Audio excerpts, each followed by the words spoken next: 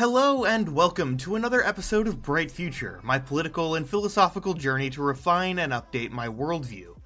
Here we discuss current events, primarily in the United States, but occasionally throughout the entire world. In addition, we also discuss how we may do better, so that there may one day be a brighter future. As always, here are the rules. First, do not insult each other, instead debate in a respectful manner. Second is Hitchens' razor, that which can be stated without evidence can also be dismissed without evidence, though there are exceptions to this, like in this episode's case, basic physics. Third is the Sagan standard, which states that extraordinary claims require extraordinary evidence to prove.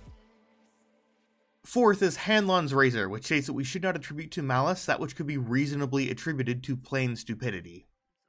Fifth is Occam's razor, which states that simpler explanations that make the least assumptions are more likely to be correct. And lastly, sixth, keep your opinions open and flexible to reflect new information, ideas, and perspectives, while keeping these or your own rules in mind. Be sure to define the line between fact and opinion. These episodes begin with a pre-written essay section that I've written, which outlines the facts and some of my opinion, before opening it up to the listeners to discuss. My name is Samuel Adams, I'm your host, and with no further delay, let's begin this week's episode, which I have titled Fission, Fusion, Ignition, Confusion. This week, nothing in particular stood out to me on the White House briefing room, but something scientific stood out to me instead. The Department of Energy announced on December 13th that they had achieved fusion ignition at the Lawrence Livermore National Laboratory. Here's the President's Science Advisor, Dr. Arati Prabhakar, about this discussion. So, when I heard this news, for me the years fell away and all of a sudden it was 1978.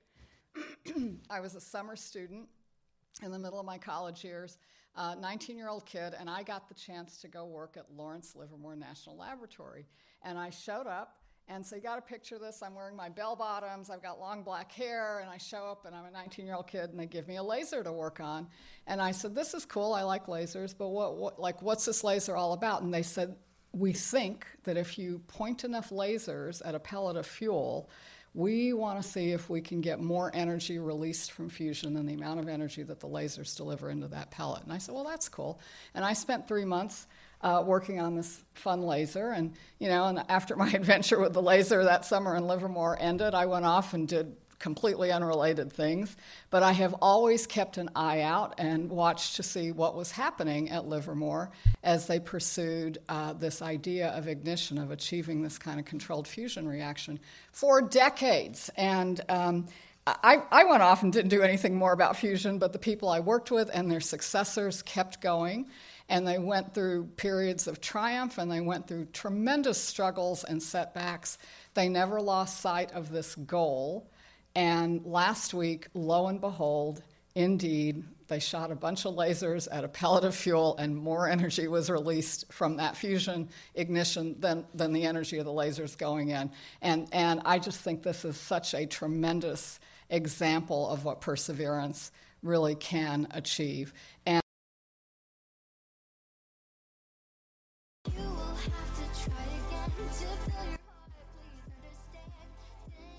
I gotta constantly, redo my volumes every time I go through one of those recordings. I'm gonna have to find a better way to do that. But for a more specific idea of exactly what they did, what the Department of Energy did, imagine held between a pair of prongs, a small cylindrical capsule called a holorom, and the holorom contains a hydrogen isotope as a fuel, both tritium and deuterium. More on those in a moment. An ultraviolet laser is fired at the holorom, and the holorom reacts by emitting X-rays in all directions towards the hydrogen fuel pellet inside. This causes the fuel to compress and fuse together into helium, which produces power in the process. Everything up to this step has been achieved before, but prior to December 5th, more power had been used to generate the reaction than the reaction was able to return. That's what makes the attempt on December 5th so special. Before, every attempt at fusion ignition ended when the star sputtered out before producing more power than the laser and the holorom pumped into it.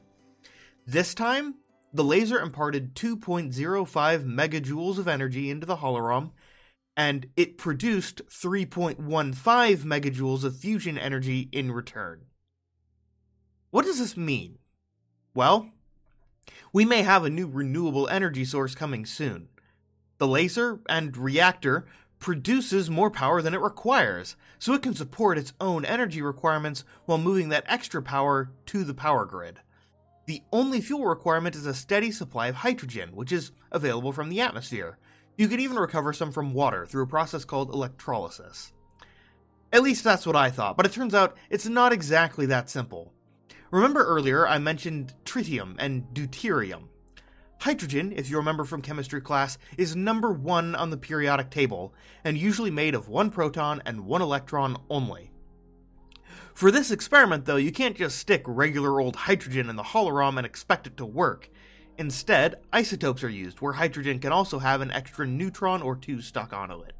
Deuterium is a version of hydrogen that has 1 neutron, 1 proton, and 1 electron, and tritium has 2 neutrons, 1 proton, and 1 electron. These isotopes, though, occur pretty rarely in nature, on Earth anyway. The atmosphere only has trace amounts of tritium, and deuterium accounts for roughly 0.016% of the Earth's water, which is actually called heavy water. However, both tritium and deuterium can be artificially produced by irradiating lithium metal, and is actually a byproduct of normal operations of fission nuclear reactors. While these isotopes are radioactive, they aren't particularly dangerous to be around. There was even an incident in 1990 where an upset employee at the Point Lepreau nuclear generating station in Canada obtained 4 ounces of heavy water from their nuclear reactor and loaded it into the cafeteria drink dispenser. 8 employees drank some of that contaminated water, which was only noticed when their urine samples showed elevated tritium levels. However, even if pure heavy water had been used in the dispenser indefinitely, it is not likely that it would have actually caused any harm to those employees, as they would not be expected to drink more than 1/4 of their daily water intake from it. Unless you start drinking nothing but heavy water, you'll probably be fine. And even if you do somehow manage to drink some of it on accident, it cycles out of the body with a half-life of 7 to 14 days. Nuclear fusion, as opposed to fission, is completely safe, and doesn't have any of the dangerous radiation you hear about from nuclear fission. It's important to make this distinction. Fusion and fission are different, and only one of them will kill you in a really fun way. Nuclear fission is different because instead of putting atoms together, 2 hydrogen atoms to make helium to generate energy, you instead take 1 atom and break them apart into 2. In a fission reaction, a fuel supply of a heavy atom is used. For this example, take a fuel supply of uranium-235, which is stable on its own. To start the reaction, a single extra neutron is fired at the fuel. The neutron is absorbed by one of the uranium-235 atoms, which turns it into a uranium-236 atom, which is not stable, and almost instantly breaks apart into a little bit of energy, a krypton-92 atom, a barium-141 atom, and 3 spare neutrons, which fly into other uranium-235 atoms, which turn those uranium-235 atoms into 236, triggering the same result, which produces further reactions, and you get more and more energy until... well, nuclear reactors don't usually let the explosion get that far. Instead, a control rod, basically a stick made out of atoms that can absorb those free-flying neutrons without decaying like the uranium does, is inserted into or pulled out of the reactor to control the rate at which the reaction continues. These rods can be made out of boron, cadmium, silver, hafnium, or indium. These rods allow the atoms in the fuel to break apart and produce energy in a controlled manner, which is used to heat water, which becomes steam and rises. The rising steam turns a generator, and the generator produces power. Yes, this is really all just a really fancy and very convoluted way to turn a wheel. And when there's an accident with fission, there can be some serious problems.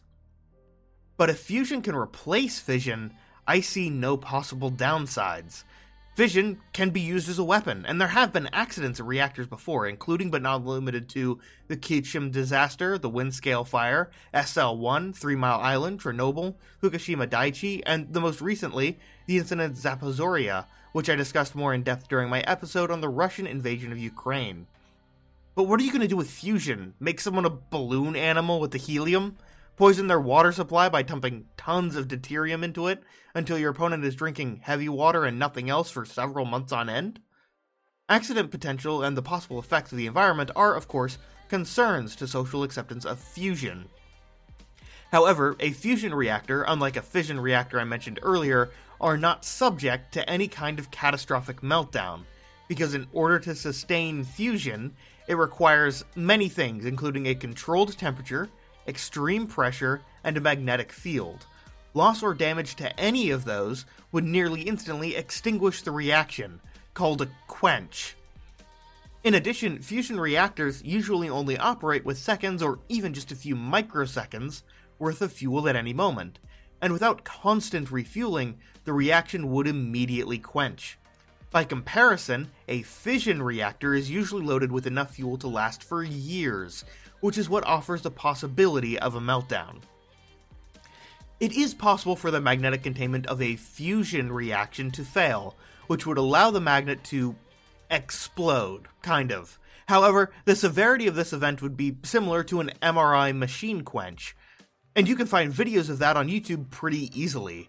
It's not exactly violent and could be easily contained in a usual containment building similar to a fission reactor.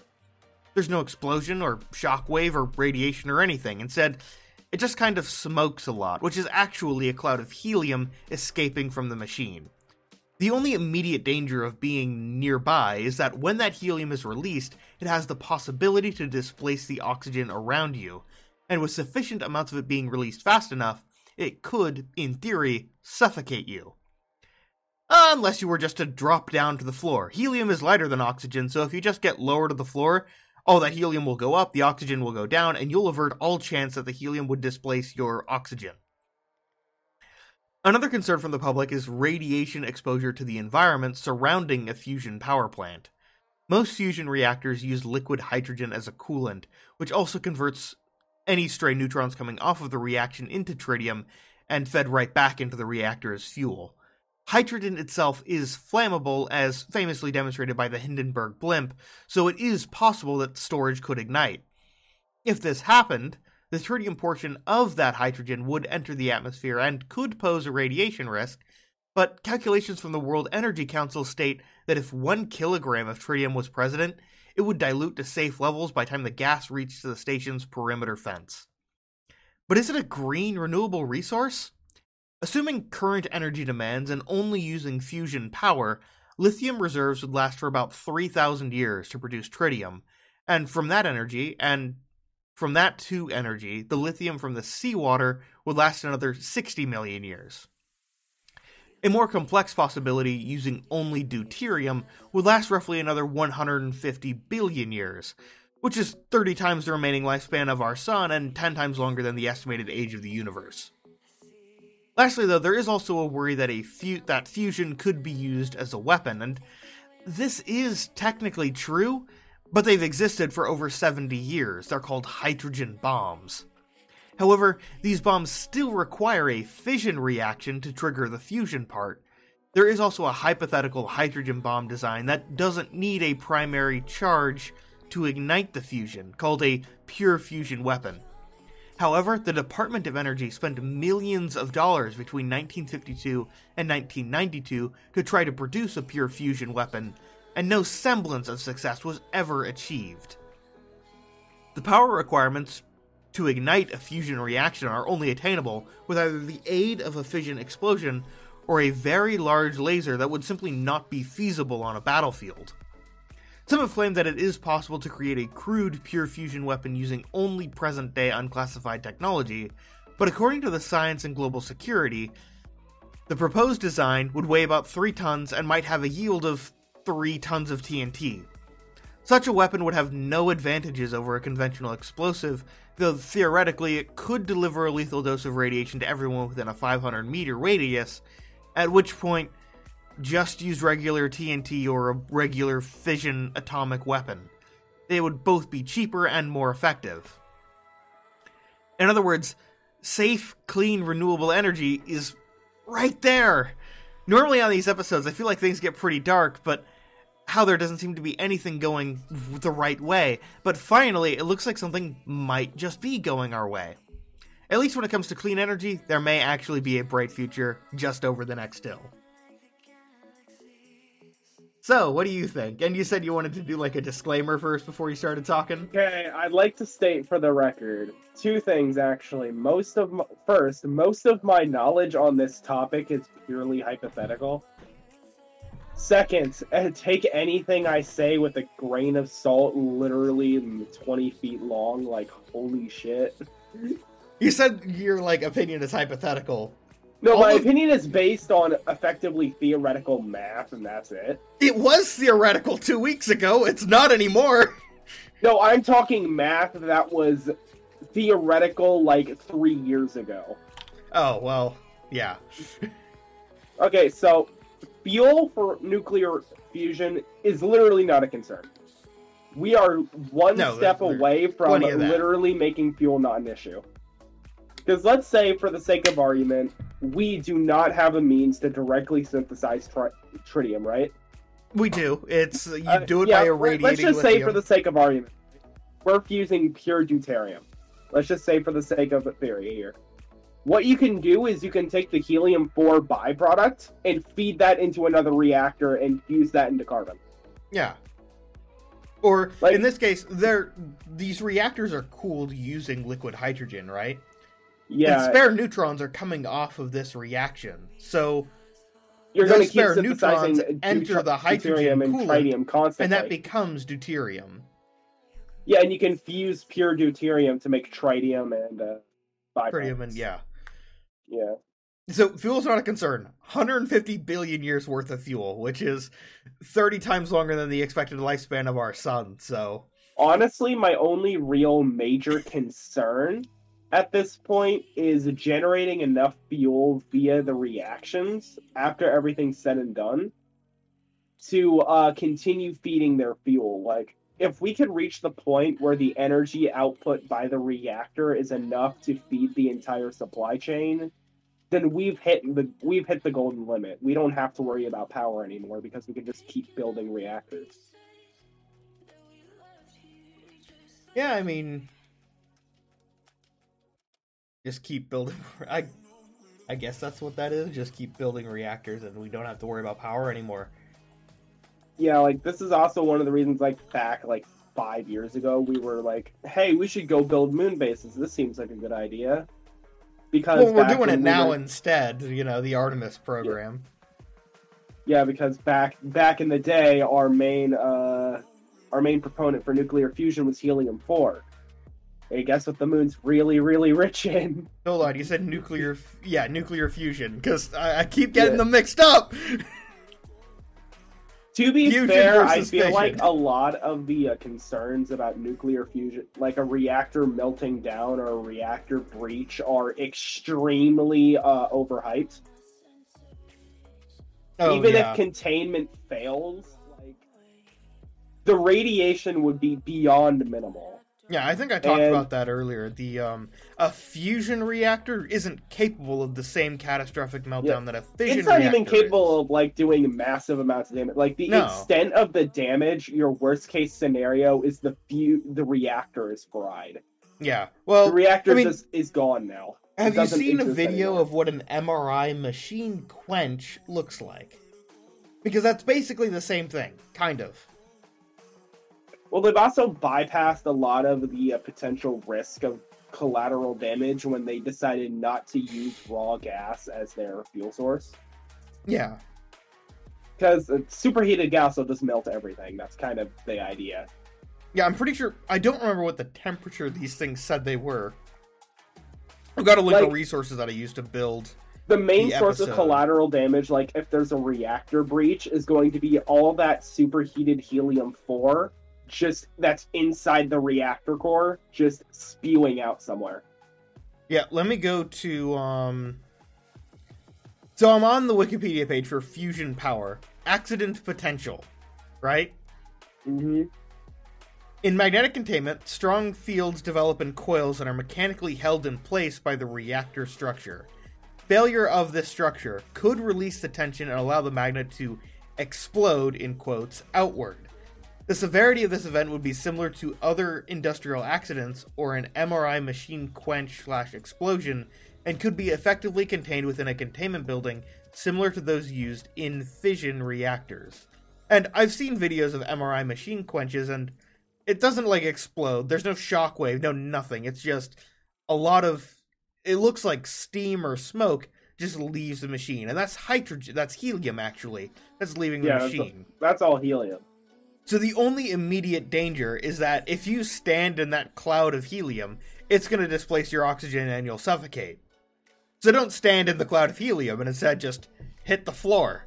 Because helium goes up, oxygen goes down. Oxygen won't be displaced if you hit the floor.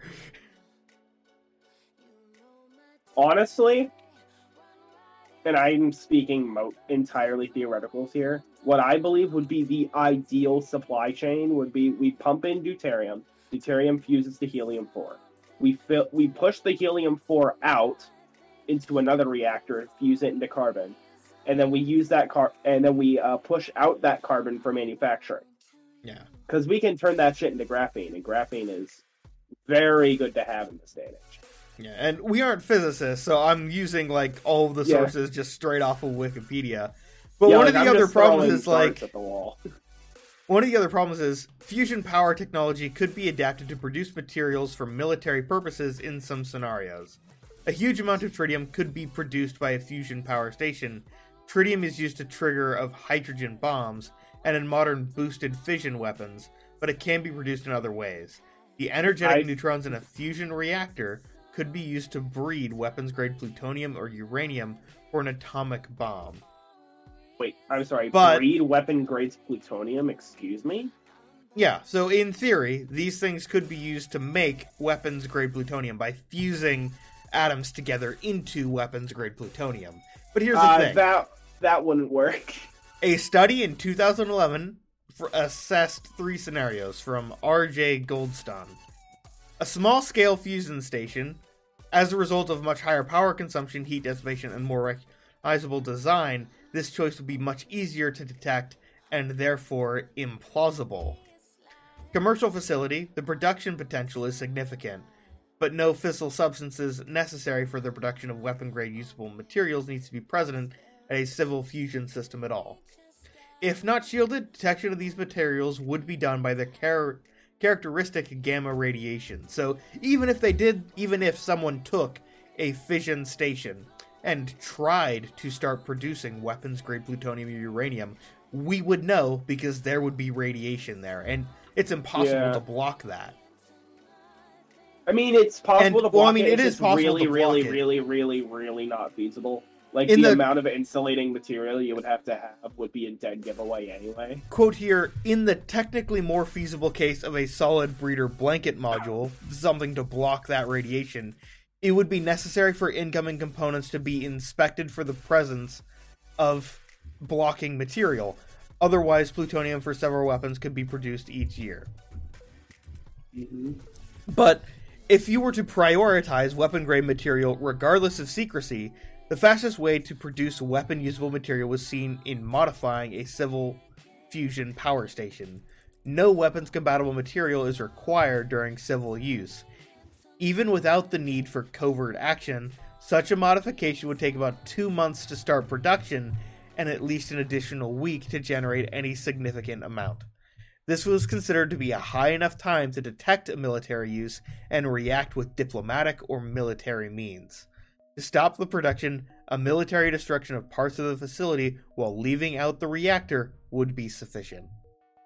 I feel like the problem there is this ultimately hinges on the concept that a government would allow a military to give enough of a shit about weapons-grade plutonium to start actually trying to mass produce it, despite the fact that the general consensus by the community is that, we're not going to produce more nuclear weapons. That's a really fucking bad idea. Nukes are bad, okay? Yeah, And like it's even if surprising they it took did 60 try years figure this to, out. we would notice. Even if someone like- tried to, like a hostile power or something tried to do that, it would be obvious. Yeah, like, it would be disgustingly obvious. Like, at that point, like, hear me out here, you'd be better off just trying to mass-produce uranium at that point. Like, uranium has more use than fucking weapons-grade plutonium. Like, unless you're making weapons-grade plutonium for some completely idiotic reason to using kinetic penetrators, like, you have no fucking reason to be producing it anyway. Yeah. But like still, so they've been messing around with this. Apparently that laboratory I mentioned, the National Ignition Facility, Yeah. they've been trying to do this to make a energy positive fusion reaction for 70 years. Yeah, And like, back they when I did was it. doing research on it, it was They impossible. succeeded on December 5th and officially announced it on the 13th, so last Tuesday. Yeah. I'm thinking like, why'd they announce it though? Because believe it or not, this has been a really big deal. A lot of our current renewable energy discussions have been kind of split into two parts. One of them was pursuing fusion, and when fusion seemed to not be viable back, like, I don't know, 5-10 years ago, we started pushing for more fusion reactors, right? Yeah. And then everybody else was focused on, wind, solar, and whatnot. If we can find a way to feasibly mass-produce fusion reactors, we're in the clear. We could straight up just swap all fossil fuels immediately, because the amount of fuel there is to work with means that literally it's a non-issue. As long as we can produce enough power to feed the supply chain and still come out energy positive, we can just keep building reactors. It will take a few decades, but once you get one working, it's a matter of just optimizing. If we can optimize the system enough, then we're golden.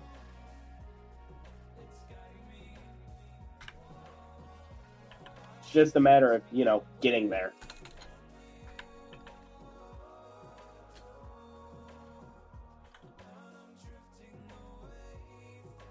And, well, we are getting there, slowly. And this might be it. We might have finally properly achieved all of this, so...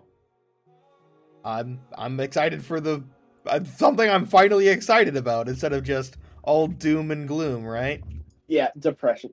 Although, my only real concern is more so with, fossil fuel companies being assholes. Oh, do you think they're gonna get suicided? No, I more so think that they might try and patent the technology. And then because they're assholes. hide it? Yeah, because they've been doing that with renewable energy for years. Every time some kind of innovative new renewable energy technology pops up, they instantly just fucking yoink that shit and send it to the void. Like, it's gone. You're not getting it anymore. Don't try and get it back. That would really suck. I hope not. I hope not. Yeah. Well, also, I do see another problem. Like, okay, let's say we have successfully transitioned off, right? We have the capability to just mass produce these reactors. A lot of the global economy is centered around oil these days. So well, we're still going to need oil for our cars, right?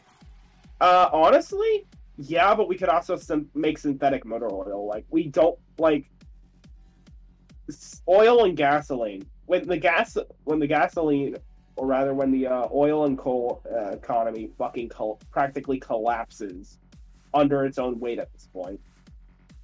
Like, oil's not going to be in much high demand anymore once we swap to nuclear fusion, and the coal economy will practically cease to exist. That would be really good too, yeah. Well, I mean, yeah, then we wouldn't have to worry about it until you have to think about it for more than a few seconds, because now we have a massive economic backlash from these markets practically ceasing to exist. True, but if that disappears, it's not like there's going to be nothing to replace it, right? In the case of the fossil fuel industry, Like, if we have reached the point where fusion is economically sustainable, there won't be anything to replace it. Because we won't need a market producing deuterium. Because we could just have facilities to produce that, in fact, on premise. Combine your fuel production facilities with your reactor to minimize. Literally, all it would turn into is transporting water. That's what it would turn into at that point. Which should be handled by normal shipping companies. Yeah, I guess so.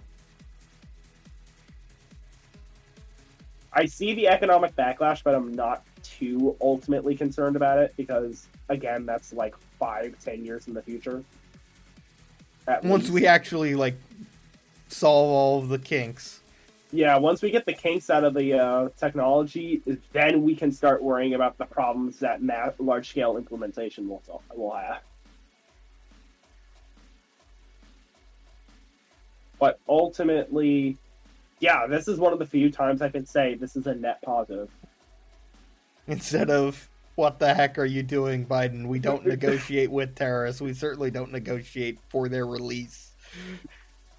No, it's one of those times where I don't have to go, why the fuck is everybody around me just an idiot? Like, well, no, you weren't here last week, were you?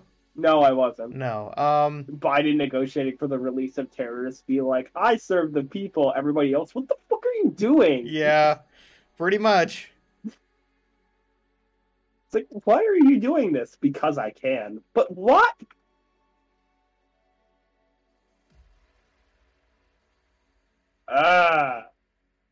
Anyway, anything else that you think we should add? Not I really. mean, other than net positive, big win for everything. There's no ways that this could, other than it getting covered up, there's no ways that this could really go bad. Unless the shit gets covered up, this is still a massive step forward, and it will result in good changes further down the line. Yeah. Like, I'm not even concerned about people weaponizing fusion, because, again, we were doing that 30-plus years ago. 70. Yeah, like, we were doing this before I was born. Like, why the fuck would it be an issue now? Yep. If you do want to do more research into this topic, or you want to let us know your own opinion, check the description for more information, including the resources I used to build this episode. You can also join our Discord server to discuss these and other topics, as well as join in when these episodes are recorded every Monday at 7 p.m. Central. If you would like to support the show or spread the word, I have a merch store full of items that show off both this show's logo and the icons for individual episodes. As always, thank you for listening to this episode of Bright Future. These episodes are released every Tuesday at 6 p.m. Central, so I'll see you back here next week.